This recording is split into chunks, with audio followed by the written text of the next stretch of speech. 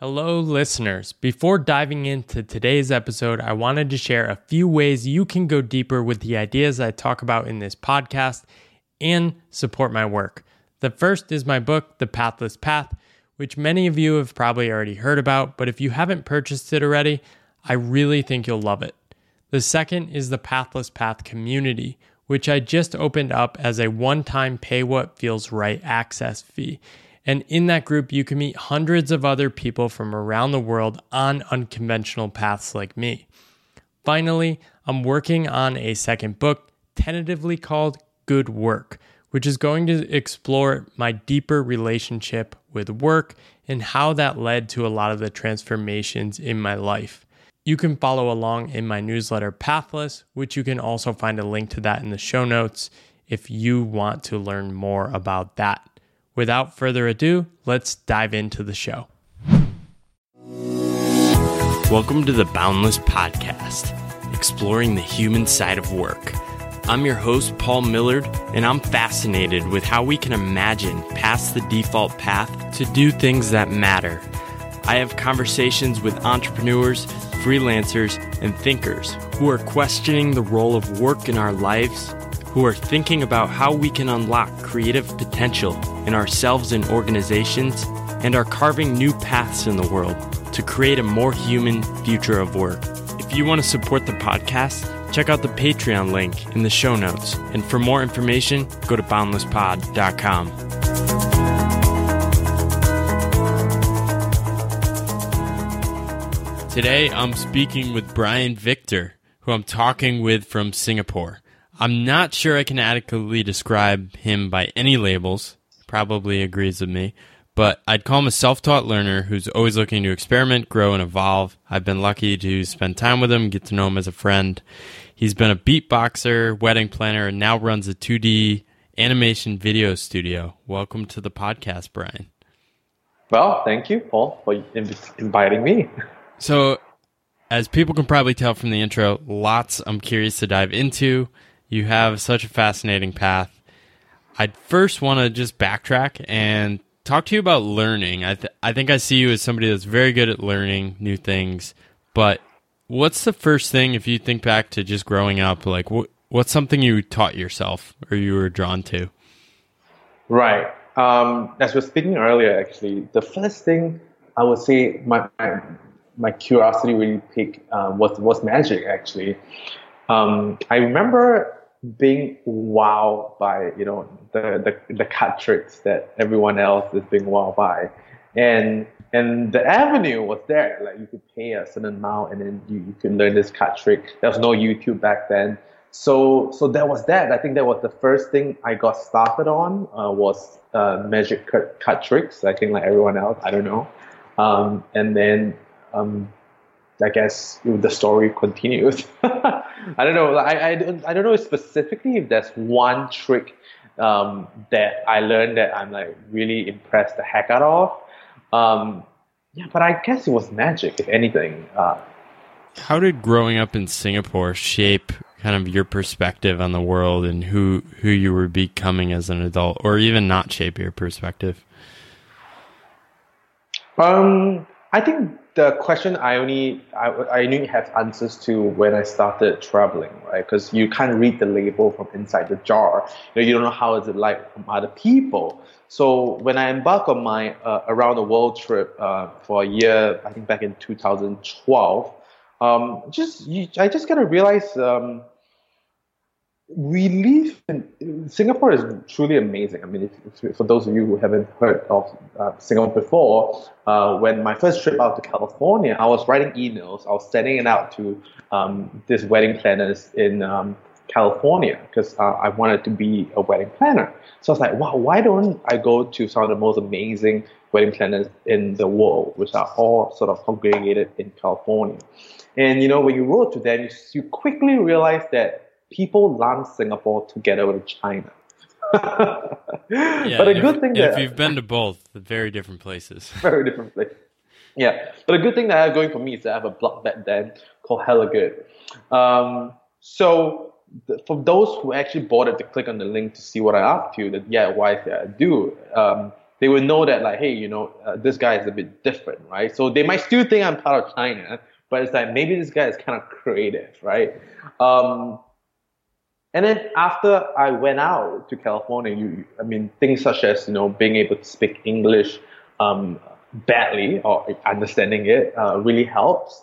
Living in an environment where things work. Singapore is among one of the 4 countries in the world where people actually don't complain about their government. One of the 4? Yeah, one of the 4. According to my friend who runs a hostel. So I think there was Singapore, I think there was Sweden, Norway, and I don't know, what's the last one? Maybe Bhutan, I guess. Wow. That's not true in America.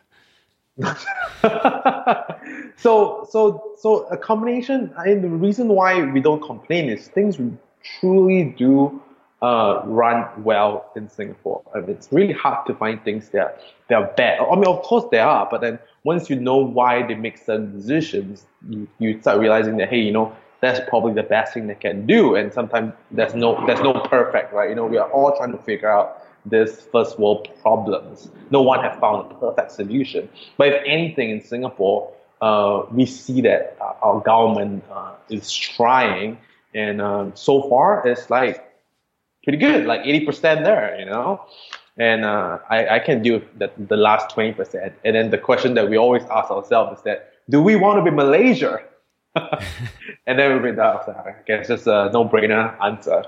So coming back to a question, I think it's really a mixture of like, growing up in a system that works, growing up in a place that speaks English, and both of that combining together. And for me, I never really got stuck into this whole follow the rule box, because things that I like to do doesn't follow the rule. Like, you just look at magic, right? It is how we bend the rules to trick people. So I don't know, maybe that grounding helps in that sense. Growing up, like bending the rules, or at least attracted to taking a different path. So I think all men have to serve in the military in Singapore. Is that right? Yeah, 2 years. And so you're serving in the military. You go into that at 18, I think. And 18, 19, yeah.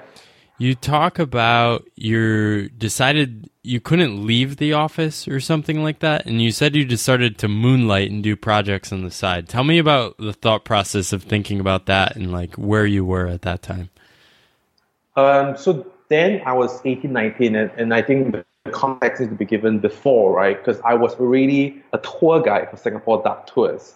I was the one telling people what's there, what's on your left, and what's on your right. And then also on top of that, I was working in a job where I was setting up sound systems, and then being there and manning the microphone, the levels, and playing some music for the events, right? So when you were in the army, I wasn't a high-ranking official or anything, and neither do I want to be.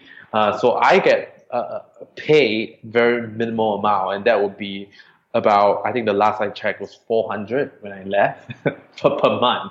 So that would be equivalent to about, $320 US a month. Right. Which is nothing. But the reason why, the main reason why I moved, other than the fact there was already momentum there, so it was easy, the job's already there, I was being asked for. It's also because I want to go on this 1 year road trip, I want to save up money. Where'd you get the idea for that? Oh man, so I really want to go to Mexico. And before that, it wasn't a year, right? It was just like, okay, I want to go to this place. And it was like, I have one friend, her name's Linda Soleil. She's really amazing. And she is quite the hippie. And she sort of just gave me the idea that, hey, people who are traveling are kind of cool, and no one ever regretted, taking a road trip ever, right? That traveling, and so it's a no-brainer. It's no-brainer. But then the courage really comes from Linda, who made me buy my one-way ticket, and then once that is bought, and everything else, like the big rock, medium rock, small rock analogy, everything just falls into place.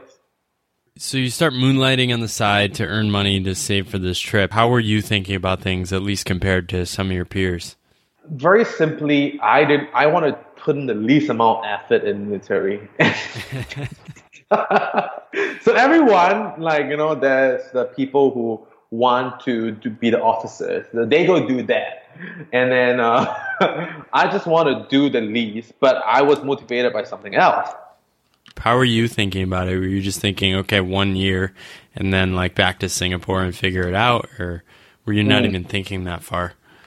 Right. I think what the trip does beautifully for me was that before joining Army, I was in doing events, right? I was setting out sound system, being in different areas of the events industry. And what I saw really quickly was that they kind of all follow a template, You have this annual company dinner and dance, they call it in Singapore. And it's really just one guy, show and dance, and then a bunch of people, ha ha ha, laughing. And it's a lot of like pointing, like, oh, like you go up on stage, you go out on stage. And then it's like that being repeated, like, for however many times. I was like, yeah, I am good at this. I can do this, but I can't handle doing the same thing. It's just like, I'm just absolutely bored out of my mind. And so now that I know I'm good at this, there's one down. So it's like, how can I, figure out what I'm good at? And then adding creativity to this. And then wedding was the answer, actually. So it was part of the career path to go to California. And somehow that sort of fit into the geographical location of like, I really want to go to Mexico. And then like California is just over there. And then I was just like, oh, great, fantastic. And I could go intern in California for, some time and then like go to Mexico and do the rest of South America.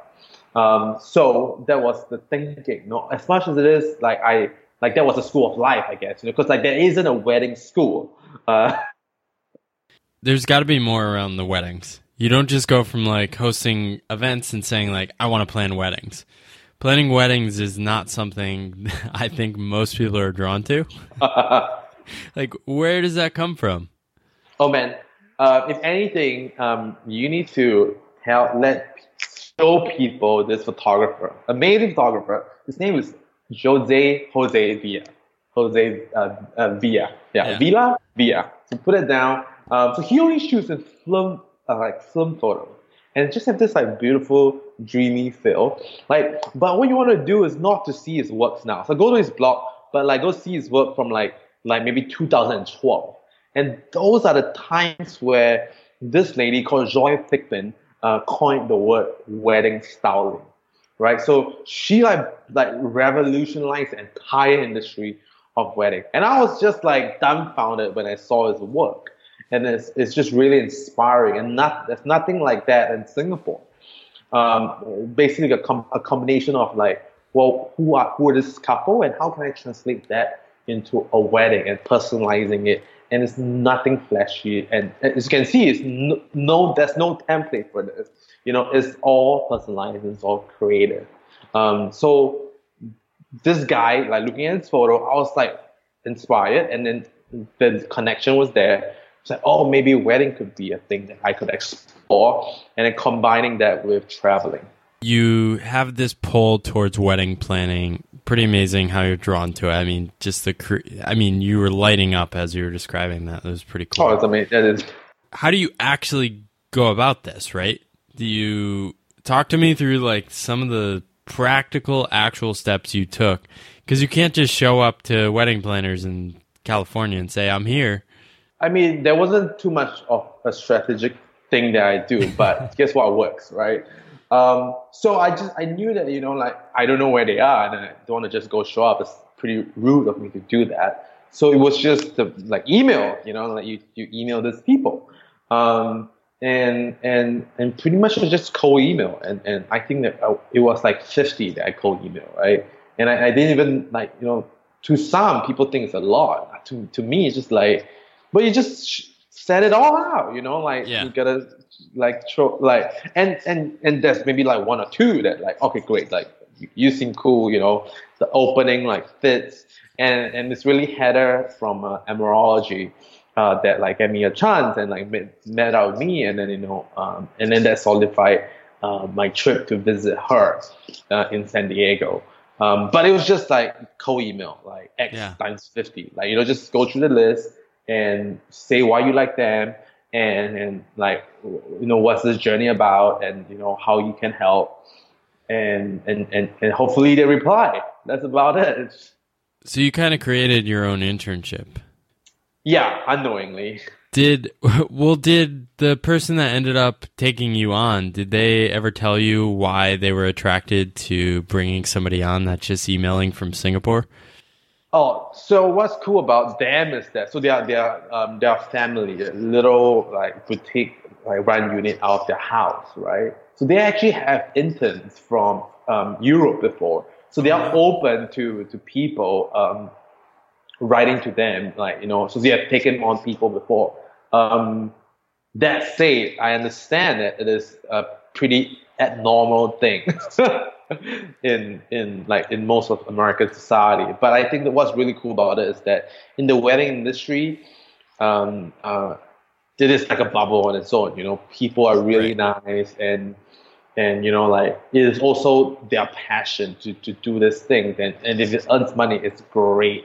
So I think it's just a general, like, I'm not here to make a ton of money. I'm here to do the work that I love, and then money is just part of it, that comes back to me because of the work I love. And hence, you are also attracted to people who come to you from, like, who enjoy this work, not for the money. I mean, I'm speculating, but talk to me about some of the other lessons or things you learned on this 1-year trip. And you were about 20 at the time, is that right? Yeah. Wow. The trip itself, I mean, I recommend anyone to do solo backpacking like as young as they can, and preferably at a time where they have no money. That's the best. Because the thing you did it for $10,000. Yeah, that's correct. So I budget about like 600 USD a month. Yeah. On my trip, which sounds impossible, but I actually did it, right? So, and also I think my friend Linda did help, and the introduction of couch surfing to me did help a lot too, on saving on accommodation. I think the biggest thing about this entire trip, looking back, is that it teaches me fundamentally that I only need 600 USD to be happy. That's an incredible lesson. Yeah, and it's not something that you plan for, right? And it's really hard to tell people that. Like, it's really hard, which is why I tell people to go travel early. And it's not a lesson that I learn, if I can learn if I have money later, because when you have money, you naturally tend to go Airbnb. You look for things that are a bit comfortable, right? But it actually requires a low hurdle to actually enjoy, couch surfing, living in someone's house, and enjoying that. But once you're able to do that, once you're able to set your expectation on what you need to be that low, what you can do, the possibilities is actually way bigger, because now you don't need like $2,000 to survive. You only need $600 to survive very happily. And that gives you unlimited opportunities to pursue anything that you're interested in. Yeah. And do you think that's a big reason why you've been able to make so many shifts? Yeah. I mean, I think so. I mean, just looking back, I mean, there's nothing holding you back, right? No, I think a lot of excuses really comes down to, when people want to try to do this big shit, it's really money. Yeah. That's one of the biggest things. And I think because I can survive happily with very little, then I'm able to just, if I don't like this, then I'll just move on to the next thing. It's fine. That's like, life's good. But then there's a whole other can of things that we can go on further to that if you want to. So how does one go from traveling the world for a year on $10,000 to becoming a top 10 wedding planner in Singapore? I came back wanting to, start the studio of mine. Just like, okay, I'm ready, to go start it. Went to several wedding planners in Singapore, tried to get internship from them. Couldn't. So literally I'm forced to just go start this thing. What I learned was that because I have the story of, I've worked with some of the best in the US. I managed to be able to pull together a bunch of very talented individuals here in Singapore and create a concept and a style shoot that luckily enough ended up in some of the top magazines and online publications here in town. And once you have that credibility going, and actually my first clients comes from, the editorial style shoot for the Wedding Scoop, which is the online publication that featured me. And then it's on up and up. That's amazing. And I think within 1 or 2 years, I became the top 10. And I also jokingly tell people that there probably is only 10 planners here in Singapore. Yeah, it's a smaller place. Yeah. When and how did you decide to shut that down and pursue something else? Right. So when I became top 10, wedding planning being able to allow me to survive, earn enough to be comfortable, I just look around my friends who are also some of the top 10 wedding planners, and it's just, you start asking yourself the question of do you want to continue to do this for the rest of your life, which is fine, which is great, or do you want to try something else? And I mean, it's a hard decision to make, right? But what made it easier was that I didn't really close the business right away after the decision. What I did was that I tried to find another source of income on top of wedding planning. So that was then when I built Misfits and when I built Sage Animation. So when Sage Animation took off, the financial part of the problem was solved. It became a lot easier to shut down. And then the question becomes, how do I shut it down? And it's do you just literally pause the thing and just tell people when they email in, say, hey, I'm not doing it anymore. Thank you for the inquiry. Or do I want to give it away or sell it? Most people would want to sell it, but to be honest, I didn't start the wedding planning business to make money. I started because I enjoy doing it, and so I gave it away, right? So I announced it on Facebook that if there's anybody who have a dream of becoming a wedding planner, they are able to inherit all of my reputation and website and everything that I've done already. And that's the story. So about 40 people wrote in. I looked through all the applications and I spoke to maybe 10 of them, and I feel that there's this one person that really might be able to succeed down the road. So I linked her up with some of my friends who are the top 10 wedding planners, and so she had mentors, on her side, and gave the entire business away. That's amazing. What an incredible gift. Yeah, I mean, she's going to be starting. I think maybe this right now, next month, she's going to have her first actual client that she got. So fingers crossed. Notably missing in your story is a set of credentials from a university. Now, is this, and I don't think it seems abnormal to you, but to a lot of people who are wired to look for experience on a resume, credentials from universities, grad schools, things like that. Was that ever something you thought about, or did you challenge yourself to kind of think about learning in different ways? I think so. So it's super normal, firstly, for people to want a university degree, and all that. Thankfully, I'm in an industry, wedding, where there's no university degree for it. But to be honest, there are courses out there that one can take. But I only know them after I came back from my internship in California. So I really inherently think that I could do it.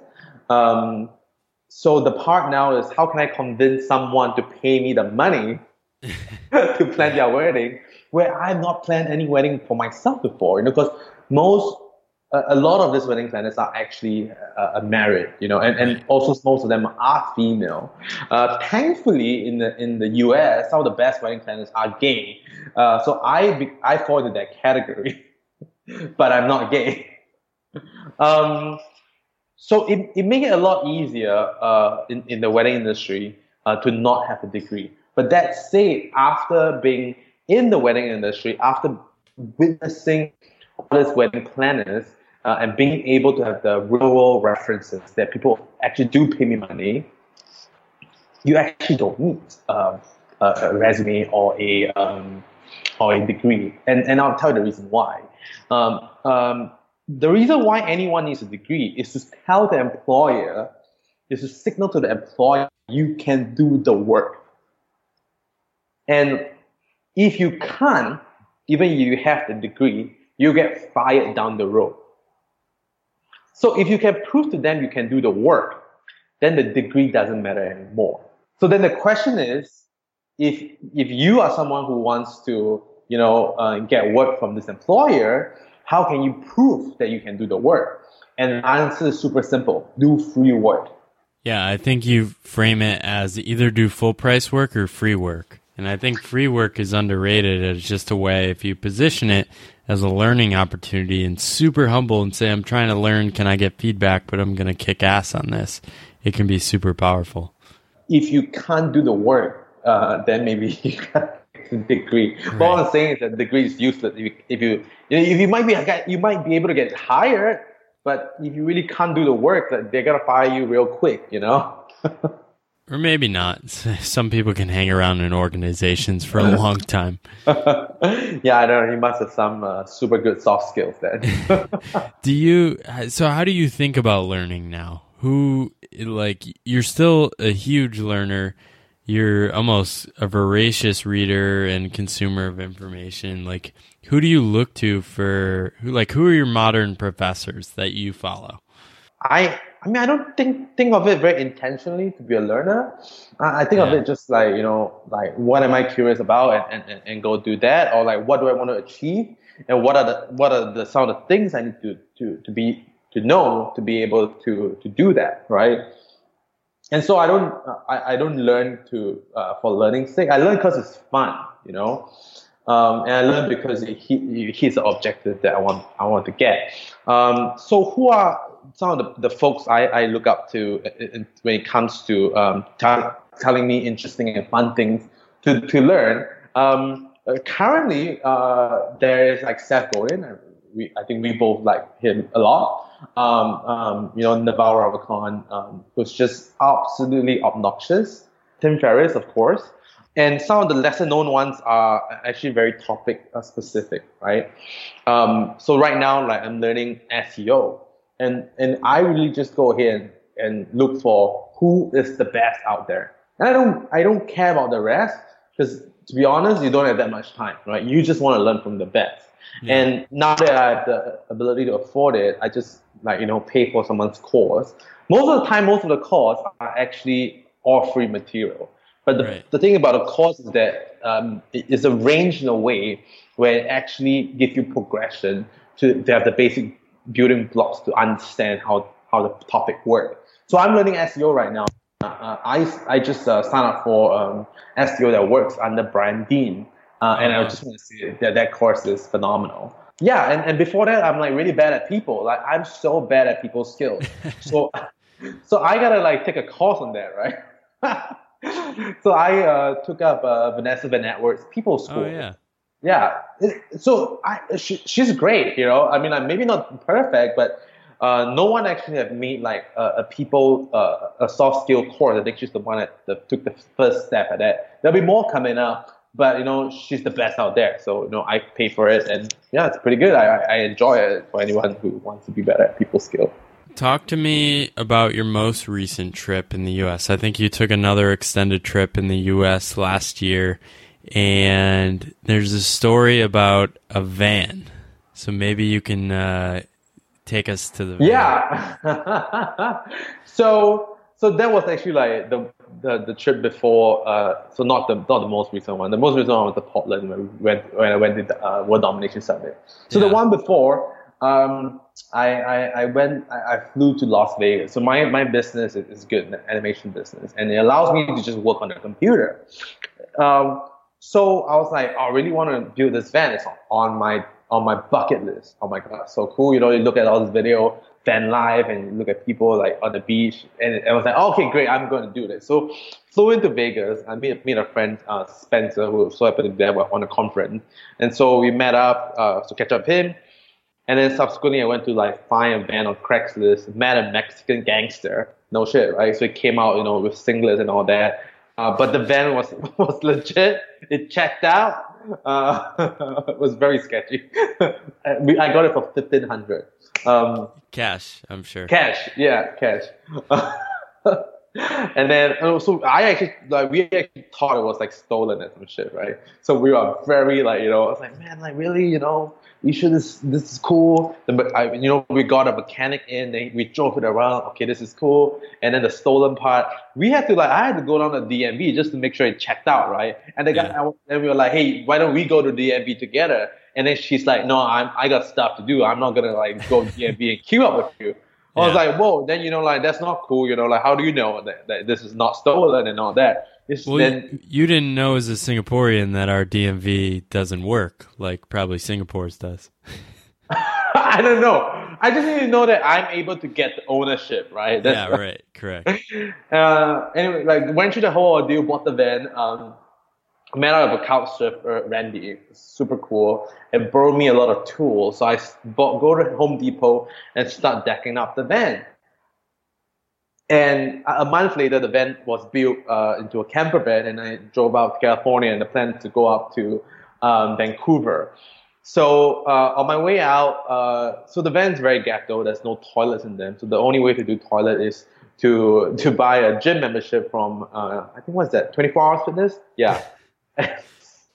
It's very ghetto. So I would then, on my first night, very excited, like drive out to California, go to the beach, camped out. It was the coolest thing ever. You open that and it's like, whoa, beach view, so good. And then the next morning, I'll go to the gym, hit it up, and then work for half a day. And then like, let's go, let's go back out. And the second day, I was just like, oh, maybe, I'm just gonna like forget. It's kind of like half an hour away. Let me just stay here in the gym, like park in the car park. So tomorrow, like if I want to go to the toilet, I'm just gonna do it like easily, because the gym is here. And then the third night, same thing happened, and I never ever wanted to drive down to the fucking beach anymore. I was just like, man, well, like the whole plan is to drive down to the beach, right? Because that's the life. Yeah. And that was also the point where I like checked off every single thing on my bucket list, like everything. Yeah. Like this is the last one. There's nothing else that I really want to do. And so it was just like, oh, what's next? And I mean, of course, there's like a ton of cool shit that still could be done, right? But what's really hard for me was that I'm trying to figure out like, how do I sequence, like what to do next, right? And I don't have a criteria that I could plan other than, okay, this is fun. But they're all fun, right? So it's really hard, and I can afford all of them. Talk to me a little bit about that moment. I think you've said you were pretty down in that moment. I don't know if it's like depression or whatnot, but it's just like, you get this excitement when you want to do things, when you're aiming for things, and when you get there, then you are really happy about it. Then there's the next thing. I was kind of like, whoa, what the fuck do I do next? I mean, will you say it's depression? I mean, I don't know. There's probably people who are more depressed than me. But it was definitely a lack of excitement, right, for sure. So I'm also trying to find what's the attribution to it, right? And one of the cause might be because it's just lonely at the band. There's no one but me, Right. After you finish all the videos and the books, there's nothing else left. Right. So this dream that I had of living in the van, instantaneously and a week later become like, oh, actually I don't really quite like this thing. But I still have like another 3 months to go and slowly enjoy my trip out on, going out California and then to Vancouver. And thankfully, before I had my internship at California, so I made a couple of good friends, who are wedding planners. So they hosted me in Santa Barbara, hosted me in San Francisco. So I guess they become friends, and it's all got better. But then it's kind of like a patch, like I don't want to be dependent on my friends to make me feel better. I need to be inherently, feeling good. So it went down this whole path of like, oh, let me like go buy some books to read it. So there was the Simon Sinek, Start with Why. There was the Tony Robbins. There was like Eckhart Tolle. And to be honest, it's just like it's confusing as. That's a great way to describe like the American self-help books. Yeah, and there's a lot of like question. It's like, oh, you just need to be grateful. I'm like, okay, I'm grateful. I feel good now, but it still doesn't solve the inherent problem of like, why am I feeling this way to start with, to begin with? What's the baseline? How can I build my criteria of what to do next? And I started looking at people who are retired, right? And the truth is, when I look at people who are retired, you realize that a lot of them actually go through similar situation. But the whole idea about purpose is that there's this whole notion in society right now that says, oh, you need a purpose, you need a passion, you need a calling. Right. And I was looking at these people who are retired. I don't think like some of them have any purpose. It's just like, oh, just go about my day, with my grandkids, and I don't see that as like an inherent like purpose. This is my purpose of life, to hang out with my grandkids. At least in the like modern business context of purpose.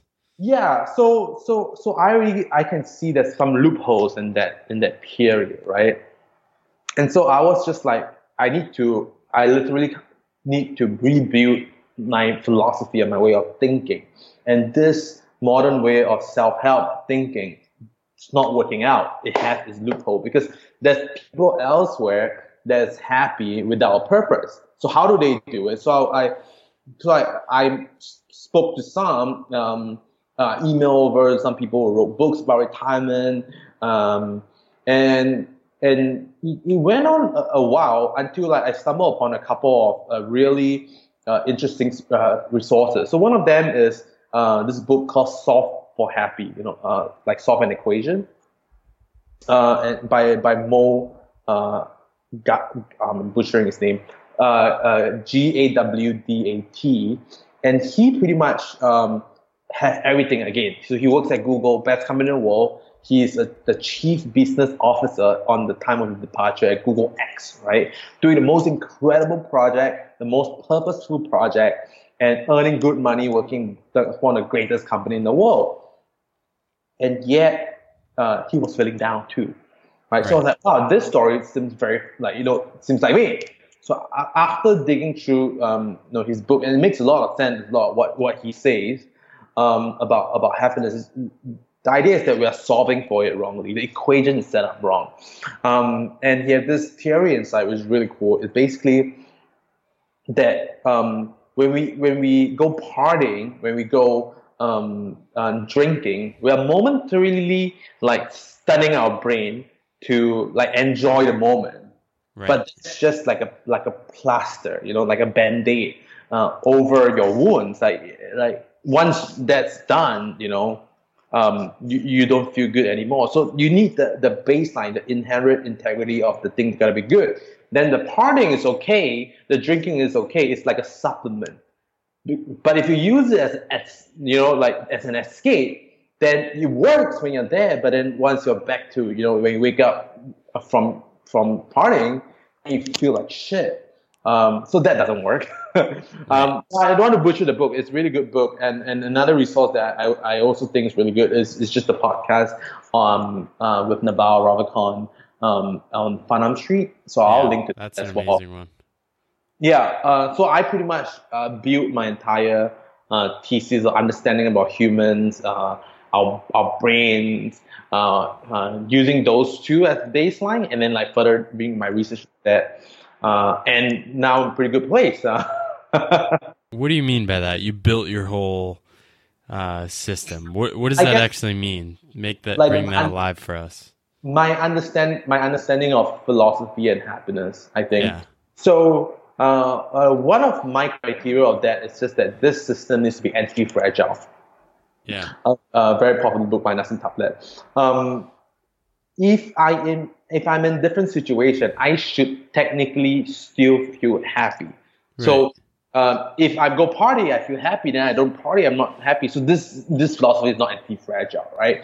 Or if I have a purpose, I'm happy. But then now I break my legs. I'm not happy. Then no, I can't fulfill my purpose. Then I'm not so happy now. And that's a big shift for people, right? I think people traditionally think, oh, once I'm in this position, once I get to this status, once I have this much money, I will then be happy, right? Yeah, and so much of it is untrue. If you just look at astronauts who, went to the moon and they come back feeling super depressed. You look at gold medalists, Olympic gold medalists, after winning they are super depressed. So those things doesn't work anymore. Right. So that's the fundamental flaw that the first thing you find out. So what changes did you make? I don't think it's changes externally. It's more internal changes. Yeah. And I think once you can link to the Twitter feed, right? Because that's all my entire thinking chiseled down into it. But basically, the basic understanding is that it's about mastering desire. You can't run away from desire because desire is what gets you out of bed. Desire is what gets you to do things. Right. So very Buddhist. Yeah, but no. Then again, you see, there's a lot of people who think that Buddhism is about not desiring. Yeah. And not attaching. And I think it's completely wrong, right? Because that I think desire brings like really good emotions. You want this thing, you go get it. But it's the attachment that you have with the desire that causes you to feel bad, like suffer through these things. Because when you can't get it, you suffer. So it's how can you master your desiring? And when you are suffering, being able to detach from it so that you don't suffer. I don't know. Does that make sense? Is there an example in your life that you made that shift? There's no one example, but basically, like whenever I'm feeling down, whenever I'm feeling, being attacking or by someone, or being insulted by someone, it's like, what did the person say that it affects me? So what's the story I'm telling myself that affects me? Because words can't hurt you, right? There's this line in my Twitter feed. If you think words can hurt you, you live a life full of pain and misery. Because words inherently can't hurt you. It's what meaning you give to those words that allow you to hurt you. So whenever I'm feeling being insulted, like I would just shift my perspective and looking in that way. What of my identity is being attacked right now, and if this is true, or can I do to make this person feel better or make myself feel better? Then the recovery is really quick. Is that a good example? I don't know. No, I think so. And I think, even I might offer something from what you shared before is you've been able to abandon identities in your path or journey. You were quote unquote a wedding planner, right? But then you kind of abandoned that and just carved a new path. And you almost proved to yourself that you don't actually need that attachment. Does that resonate? Yeah, but I don't even have that knowledge when I was a wedding planner. But now looking back, yeah, for sure, 100%, right? But as much as it is now, whenever I say like, maybe what I see is correct, it's true, like if people disagree with me, I will feel very angry, right? But now I can look about what they say and say, okay, does this person make sense? So I'm very objective in that. So they're not attacking me. They're actually just making what I'm writing better. Because now I can edit myself, and I can have a more accurate map of reality. So I know you're always somebody looking for new experiments, new goals. What experiments are you trying to run over the next year? On yourself or just learning wise? A lot. So number one is the SEO thing. Really interesting. The thing that I learned from the course is about so a lot of time people create this content about 5 ways to do this thing, 10 ways to do that thing. It works until it doesn't work. Because the bar of content is just getting higher and higher. So the question is, how can you create great content. And great content is actually not defined by you. It's defined from, does people want to read this, right? So how can you create content that makes people want to read? And so the cornerstone of what Brian Dean teaches is that do not create content for your clients. Create content for the expert, right? So basically, if I'm doing an animation piece, how do you hacks of, like the favorite hacks of all the animators, I would want to be able to, this content should have value for expert animators in Disney or Pixar. And then once they think, yeah, exactly, right? Once they think it's cool, then everyone else would think it's cool because the bar is raised so high, right? And most people want to link to it because these are the cutting edge stuff. And what's cooler is that can you create a roundup? So a roundup is taking these experts and getting them to share their tips with you. So inherently this piece itself, because Paul, now you're invested in this piece because you shared a piece of advice here that you think is really good. So you want to promote it to your clients, to your your audience as well. But then more than that, there's 10 other people who you also personally think are experts in this field of maybe reshaping our identities or, path of learnings, right? So by the content structure of this piece is inherently going to be more viral than a normal piece. So that's something that I love from R&D, which I think is very valuable. So firstly, to create content like that and what they call power pages and to see if the SEO actually goes up. Right. So that's the first experiment that I'll say. And then I'm on Happy Body by Jerzy Gregorek, 62-year-old, I think 63 now, Olympic weightlifter. So he have a exercise program, the Happy Body, and basically it's a light aerobics exercise they do every morning, and you will get more flexible, and hopefully I wouldn't be an old man anymore. I for the guests, I traveled with Brian a month ago, and he was slowing down physically, and shouldn't be for somebody in his late 20s. So I wish you the best on that. Yeah, it's showing progress. So physical. Let's go back to the SEO one. So you're thinking about it in a different way though. Like, tell people what the experiment you want to run is. So firstly, the SEO thing is to up my game for my own personal website, the Stage Animation thing. And once there's incoming lead, and right now there's really incoming leads coming in, which is super cool, right? But once I can rank it to like top 3, then I'm done with running it, and that could be a case study by itself if I were to be doing the next thing, which is the 100 days vlog, right?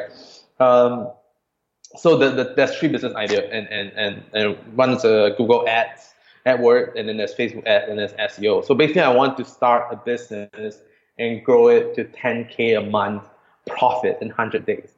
Which to me is quite a stretch, but I like to push myself a little bit. So right now I've eliminated Facebook ads.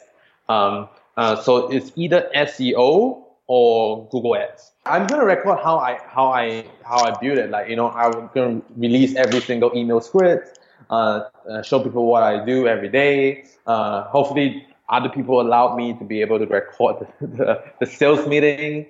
That hopefully, if everything goes well, it will be somewhere in the early part of 2019 next year. So where can people find out more about you and follow this journey? Go on my website, brianvictor.com. And then if you want to see the animation stuff, it's Sage Animation. There'll be more of those pages that I'm talking about coming soon. That's that. The website and the there's podcasts too. But yeah, you can all find it all on the website. Thank you for listening to the Boundless Podcast. If you have feedback, guest suggestions, or ideas I should explore, I'd really love to hear from you. One of the best things about this journey I've been on is connecting with all the people from around the world who are resonating with some of the ideas, some crazy, some better, some worse, that I'm putting out into the world. You can email me at paul@think-boundless.com or find me on the various socials, which I link in my site. So I'm focused on keeping this podcast ad-free, clear of requests for ratings on various platforms. Basically just want to keep it useful, interesting, and worth listening to. You guys hear enough about different underwear and sleep mattresses that people are pushing. I mean, how many mattresses can people sell? It's unbelievable. Anyway, if you do want to support this podcast and support this crazy journey I'm on, you can do that on Patreon through the show notes link. And this is just so much fun, and I really thank you for listening and the continued feedback and support.